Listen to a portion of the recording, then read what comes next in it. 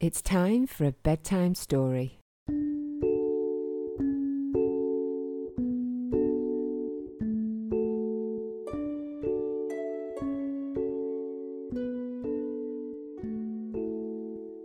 Today's bedtime story is Mincemeat and the Incredible Train Ride by Lois Davis. Meet Mincemeat, a kind, devoted and human-sized ginger cat who lives with great-grandma in the village of How Do You Do. Mincemeat loves sewing, dancing and his motorbike, but not as much as he loves baking. He and great-grandma embark on all kinds of crazy adventures, like their journey to visit Aunt Petunia. Zane is a locomotive with a secret dream to become an express train. When he makes that dream a reality, can his driver, Berkeley Butterfingers, do anything to avert a catastrophe?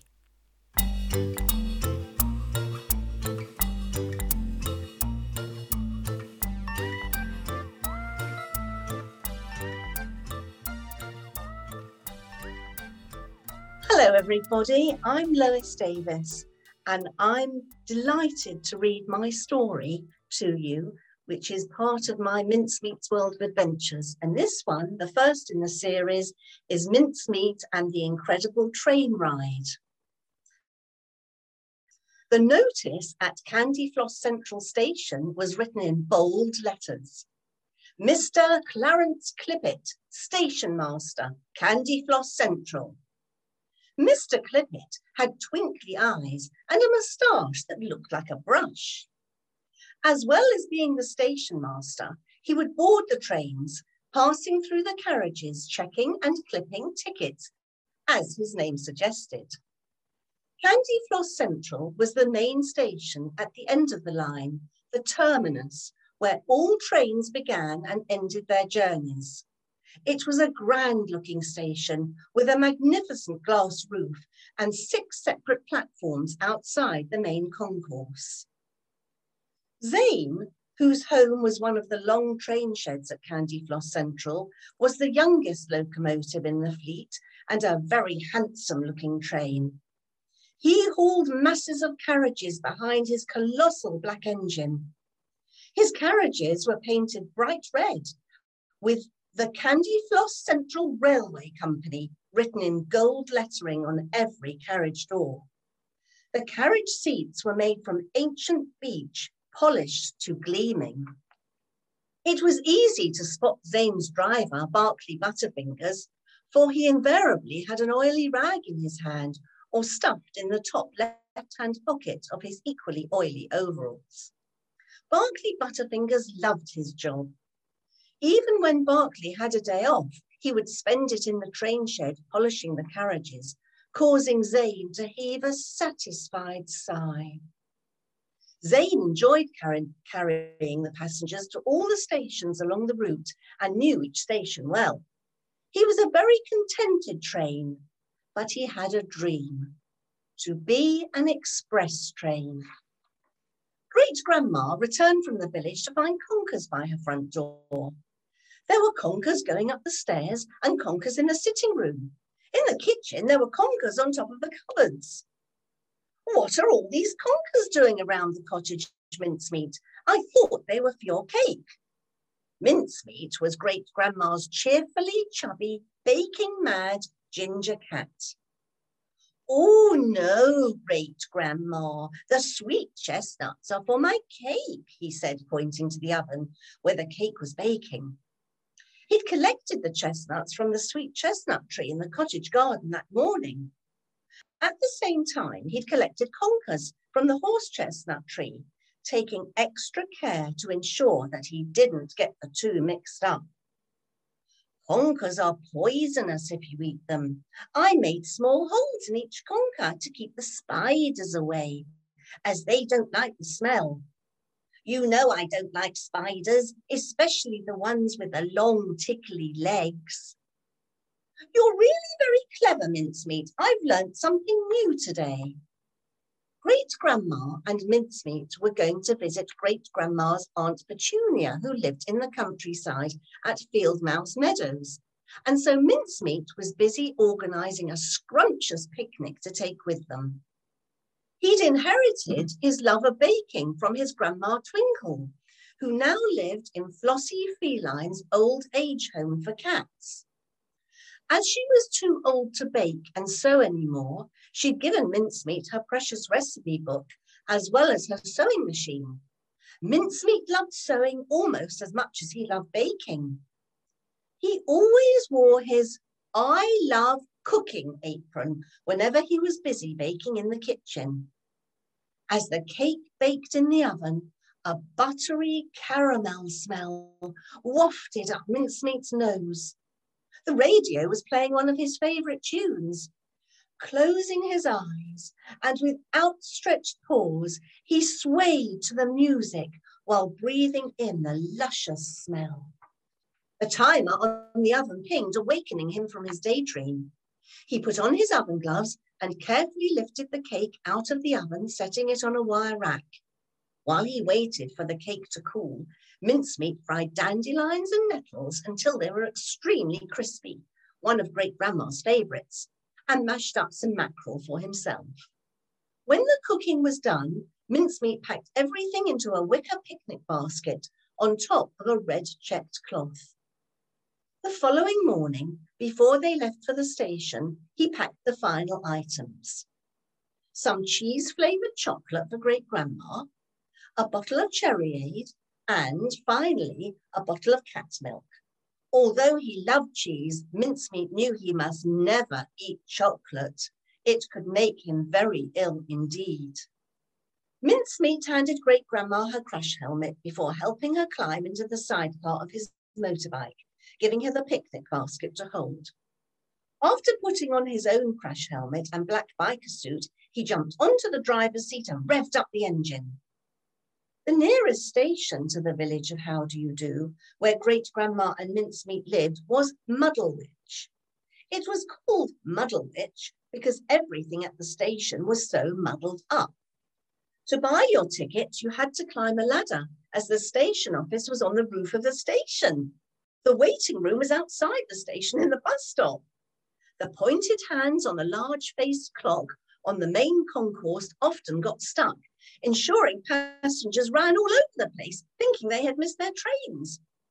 When it got to 6 o'clock, the hands of the clock whizzed round and round so fast that nobody could tell the time at all. When they got to Muddlewich Station, Mincemeat parked up in the bike bay. He found a seat for Great-grandma in the waiting room in the bus stop and then went to buy the tickets, climbing the ladder to the ticket office and waiting his turn. The train was leaving Candyfloss Central at exactly 8:52 a.m. The first stop would be Muddlewich at 9:30. Approaching the ticket booth, he said, "2 tickets to Fieldmouse Meadows, please." It was the last stop on the line. At 8:30 in the morning, Candyfloss Central was busy and noisy. People bustled this way and that, passing each other as they went in opposite directions, running for trains, grabbing a newspaper from the kiosk, and hurriedly paying the vendor. Those passengers catching the 8:52 at platform 5 were now dashing down the platform to get on board the train. Clarence Clippet blew hard on his whistle, a sharp, shrill note over the din of the station. "Everybody on board now, please, everybody on board." Feeling the last of the passengers hurriedly board the train, Zane felt a tingle of excitement as the journey was about to begin. Clarence jumped into the driver's cab next to Barclay and then leant out of the window to look down the platform one last time, making sure all the train doors were shut. Barclay started up the engine. Zane moved slowly along the platform and out of the station into the sunshine of a bright, warm day, his engine making a soothing chugga-chugga sound, his wheels a clickety-clack rhythmic beat on the track.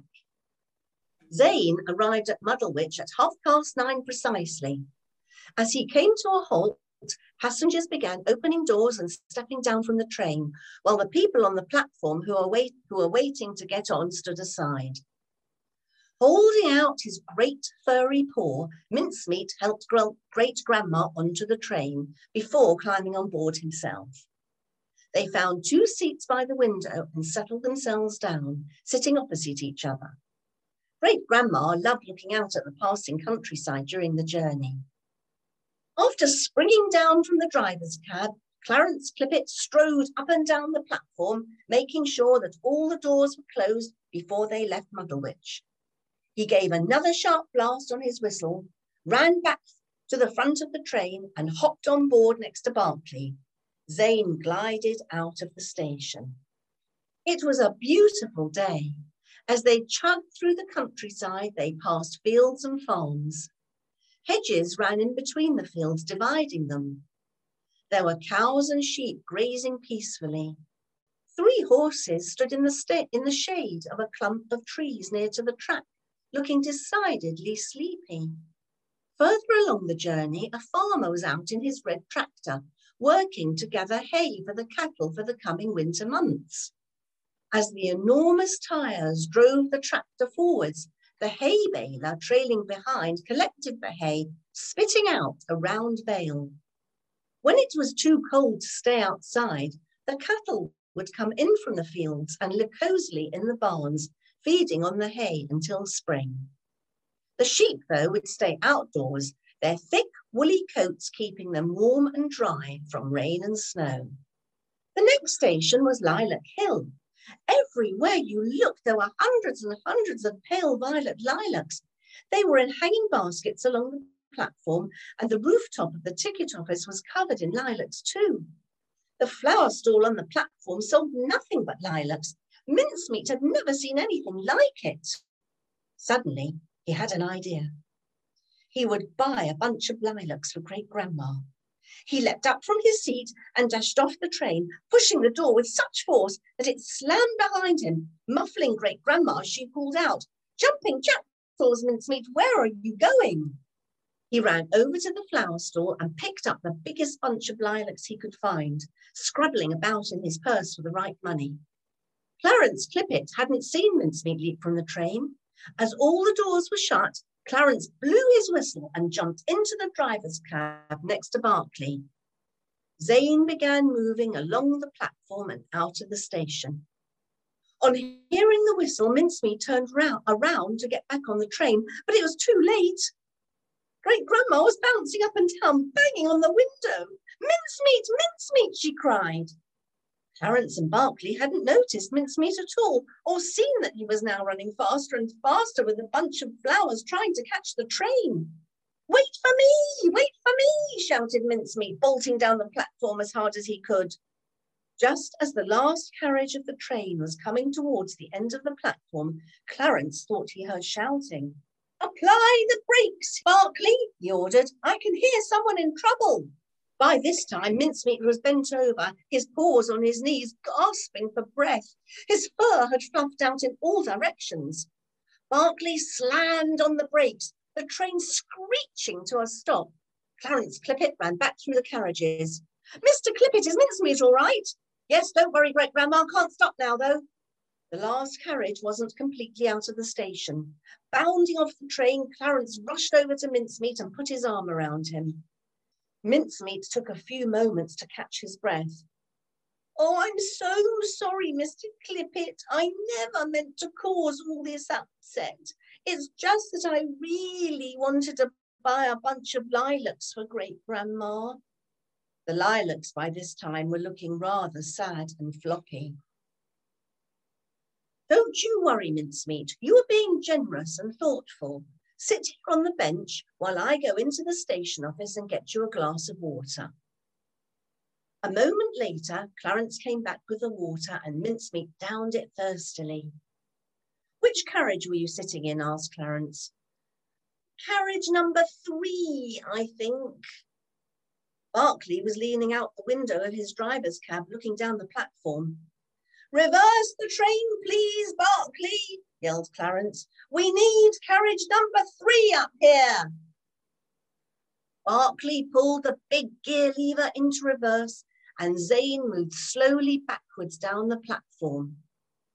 Clarence helped the exhausted mincemeat up and into the carriage. Great-grandma was still standing by the window. Don't be upset with him, Great-grandma. Mincemeat was being so thoughtful. Oh, I could never be upset with Mincemeat. He's far too lovely for that.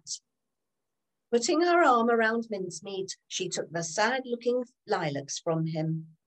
Thank you, Mincemeat. It was so sweet of you. You sit down and enjoy the rest of the journey. I'm just glad you are safe. Clarence's voice sounded over the tannoy.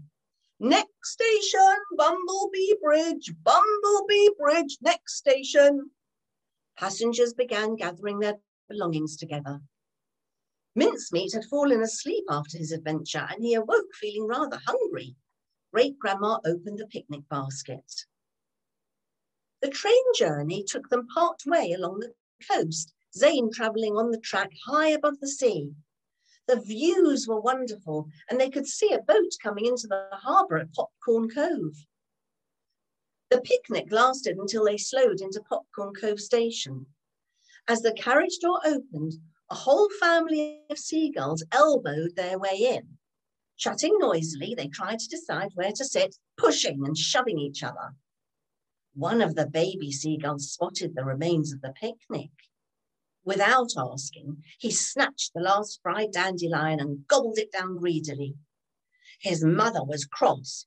Cedric, you naughty boy, you don't just help yourself to other people's food, and especially without asking. Too late now, you've eaten it. You apologise now to the lady and her lovely cat. Cedric hung his head.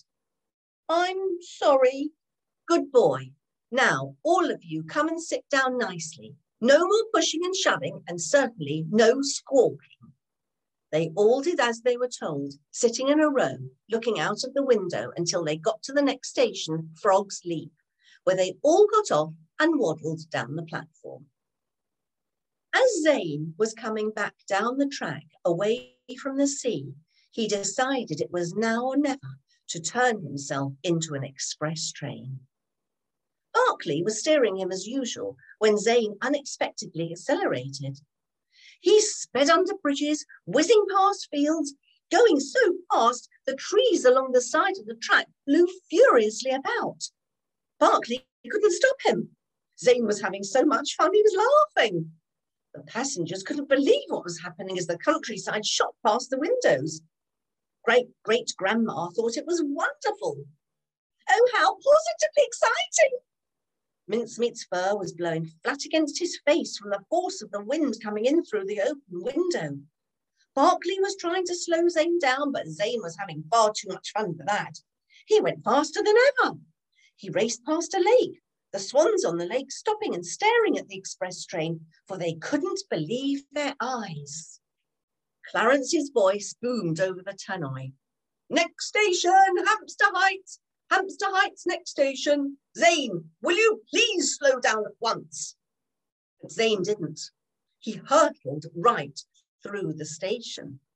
On and on he flew, laughing all the way. By now, people had heard about the express train and they were coming out of their houses and rushing onto the bridges above the railway track to see the runaway train. Farmers stopped what they were doing and ran to the edges of their fields to have a look. But the policeman from the nearby village of Willow Green was waiting with his bicycle to go over the railway crossing safely. He was standing by the barrier when Zane thundered through. Zane must have been going 100 miles an hour. Dancing dormice, Bert exclaimed. Whatever is going on? He knew Zane and Barclay well and would usually wave to them as he waited to cross the track, but today he just stood there open-mouthed. On board the train, Great-grandma still thought it was all very exciting. Mincemeat wasn't so sure. Zane thought it was very funny and was laughing harder than ever. Whatever are we to do, Mr. Clippet? Asked Barclay. Clarence looked serious. He scratched his head as he thought. There is only one thing we can do, Barclay. I'll have to pull the emergency cord. The next station was Duckling Down. When Clarence saw the station coming into view, he yanked hard on the emergency cord. Zane's wheels made the greatest screeching sound as he came to an abrupt stop alongside the platform. By this time, Zane was quite out of breath and he knew he was in trouble. Barclay and Clarence Clippet got down from the driver's cab. "Whatever do you think you are doing?" said Barclay to Zane crossly. "My passengers have missed their stop at Hampstead Heights." Zane was panting, trying to catch his breath. "Well," barked Clarence, "what have you got to say for yourself?" Zane coughed and said in a very deep, sorrowful voice, "All I wanted was to be an express train." "Well, you certainly were," said Clarence. "If you were bored, Zane, you should have told Barclay and you could have talked about it. Maybe we could have changed the route to make it more interesting for you. I'm sure we could have sorted something out." "I'm sorry," said Zane. "I never meant to cause trouble. Honestly, I didn't."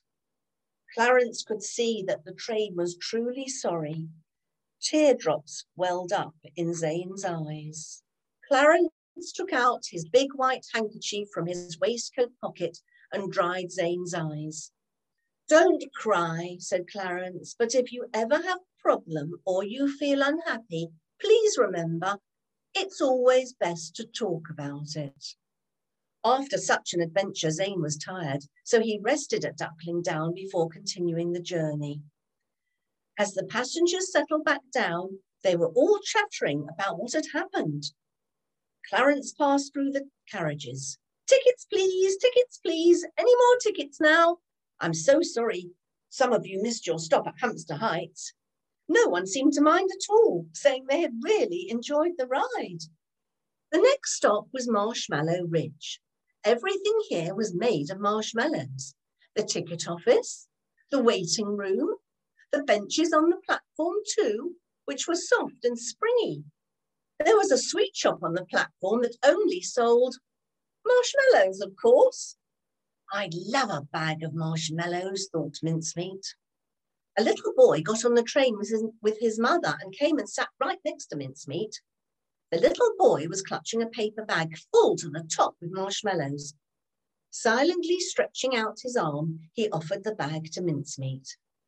"Thank you," said Mincemeat. "That's so kind of you. Marshmallows are my favourites. But I once choked on a marshmallow, so I'm not allowed them anymore."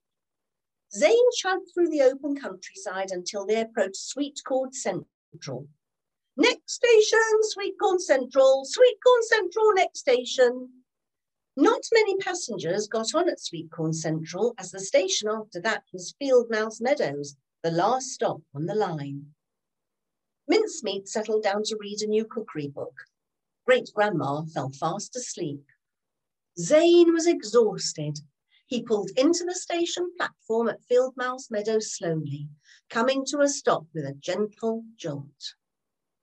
Clarence decided that as Zane was so weary, he should spend the night there in the train shed, returning to Candyfloss Central the next morning. Great-grandma woke up as Clarence made his final announcement over the tannoy. "Last stop, Fieldmouse Meadows," he said. "Fieldmouse Meadows now, last stop. Please make sure you have all your belongings with you.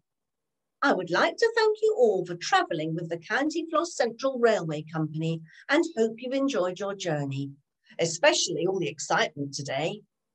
Mincemeat put his cookery book away in the picnic basket. Clutching the basket, he stepped down onto the platform and then helped Great-grandma to get off the train. Aunt Petunia was waiting in her beautiful car outside the station to meet them. The car was made from a huge old pumpkin and had purple curtains at the windows. Great-grandma got in beside Aunt Petunia and Mincemeat sat with the wicker basket on his knees at the back. The old pumpkin car rattled along country lanes. Great-grandma and Aunt Petunia chatted away while Mincemeat enjoyed the scenery. Soon enough, they arrived at Aunt Petunia's cottage in Lupin Lane. While Aunt Petunia made a pot of tea, Mincemeat lifted out the red check cloth from the picnic basket and carefully unwrapped the chestnut cake he'd made the day before. He placed it on a tray and carried it through to the garden where they had tea while sitting in the sunshine. Now then, do you have any interesting news? Inquired Aunt Petunia. Great-grandma chuckled. Oh, indeed we have, don't we, Mincemeat?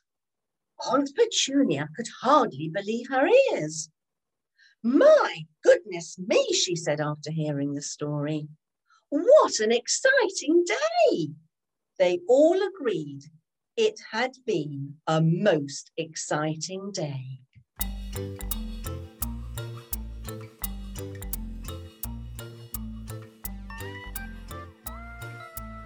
So that was Mincemeat and the Incredible Train Ride by Lois Davis. And Lois joins us today. So welcome, Lois. Hello, Karen. Thank you so much for having me. That's such a great story. And you read it so beautiful, full of enthusiasm. So well done. Oh, thank you.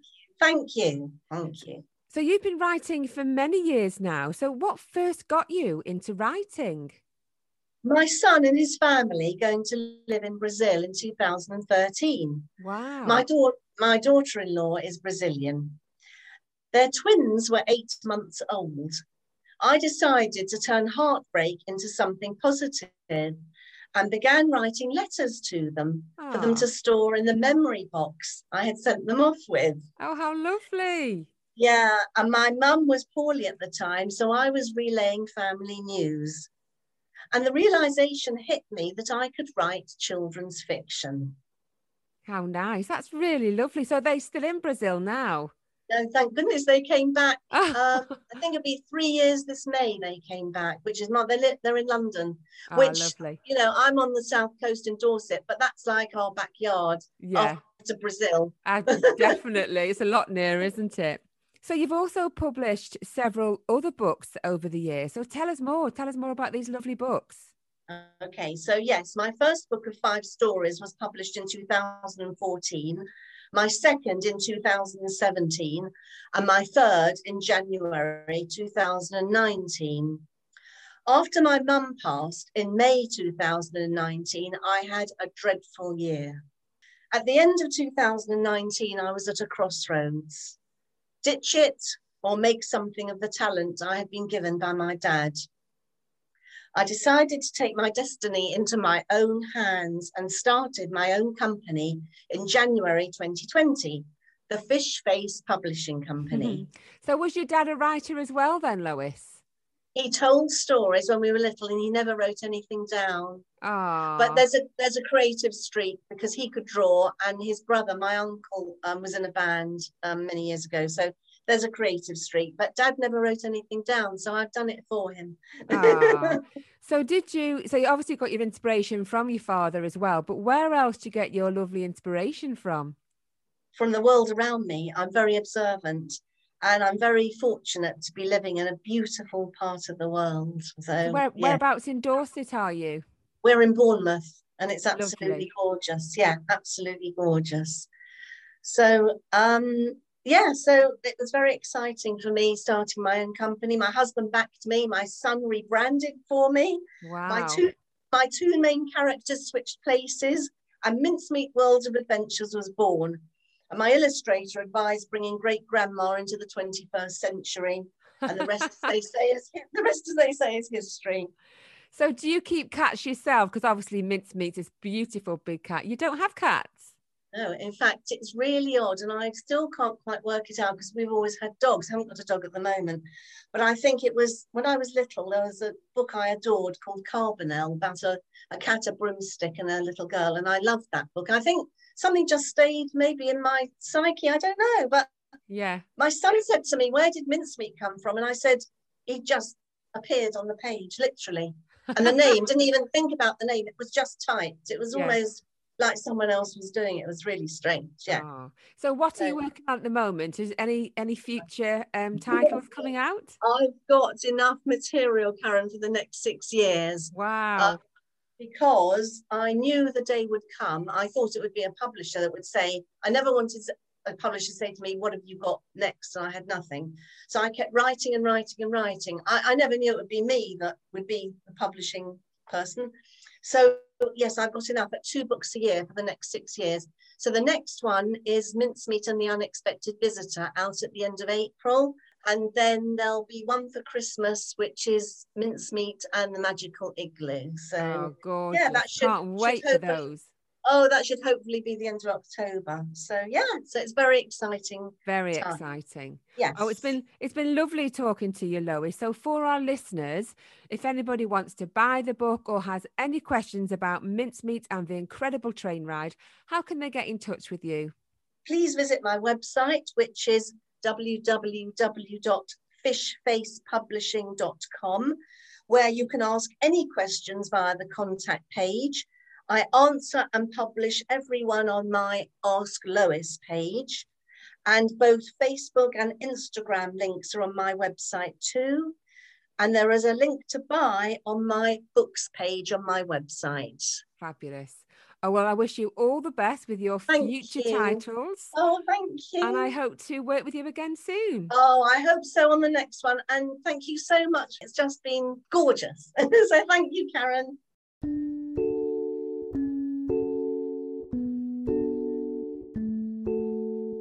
Bedtime Stories is sponsored by Team Author UK, independent publishers. If you have a fabulous story to tell, get in touch, as they excel at helping writers just like you. Visit their website at www.teamauthoruk.co.uk or on their social media platforms at Team Author UK.